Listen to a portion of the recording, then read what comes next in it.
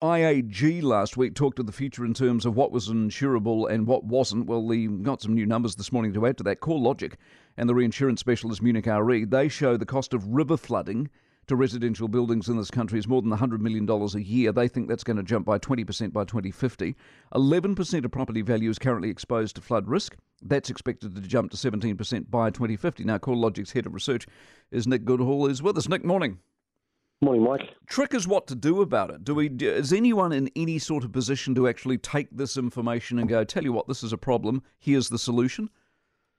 Yeah, look, I think that the key thing here is that we need, centralised, controlled information so that everyone is seeing the same thing, and then we can start to do something about it. And that is put some mitigation in for the short term, but longer term, start to build in the right places and potentially move away from the wrong ones. And because your figures tell you that we're not doing that, because of 11% of values at risk now, 17% at risk by 2050, that's, I'm assuming, billions of dollars worth of property being developed in that period of time. Well, exactly right. It's where people currently live, where people are likely to live in the future as well. And we can see that there's different regions that are affected in different ways about this too. The exposure to somewhere like Otago is one of the highest. And we see they're worth about 5% of the total residential property. But when you look at the proportion of national annual average river loss, it's about 15%. So there are areas that are more exposed than others, and we need to start to adjust our behaviour, our building, our living, and to adjust for this. Who's going to pull the pin, the government or the insurance industry? Well, I suppose we've already seen some action from the government. They're talking about the National Adaptation Plan. It will take a long while to work through with this, but it is a plan to how to deal with climate change, and I expect this sort of thing to start to feed into that.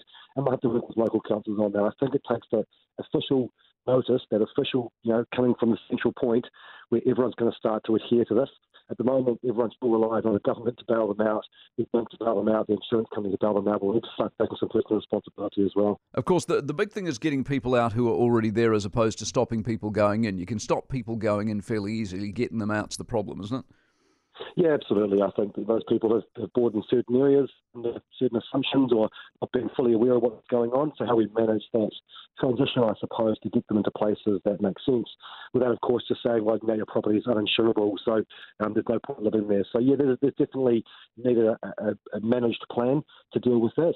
But I suppose we do have some time to work through that and start to get this information to people so they can start making those decisions sooner rather than later. Good stuff, Nick. Appreciate your insight. Nick Goodall, Head of Research at CoreLogic this morning.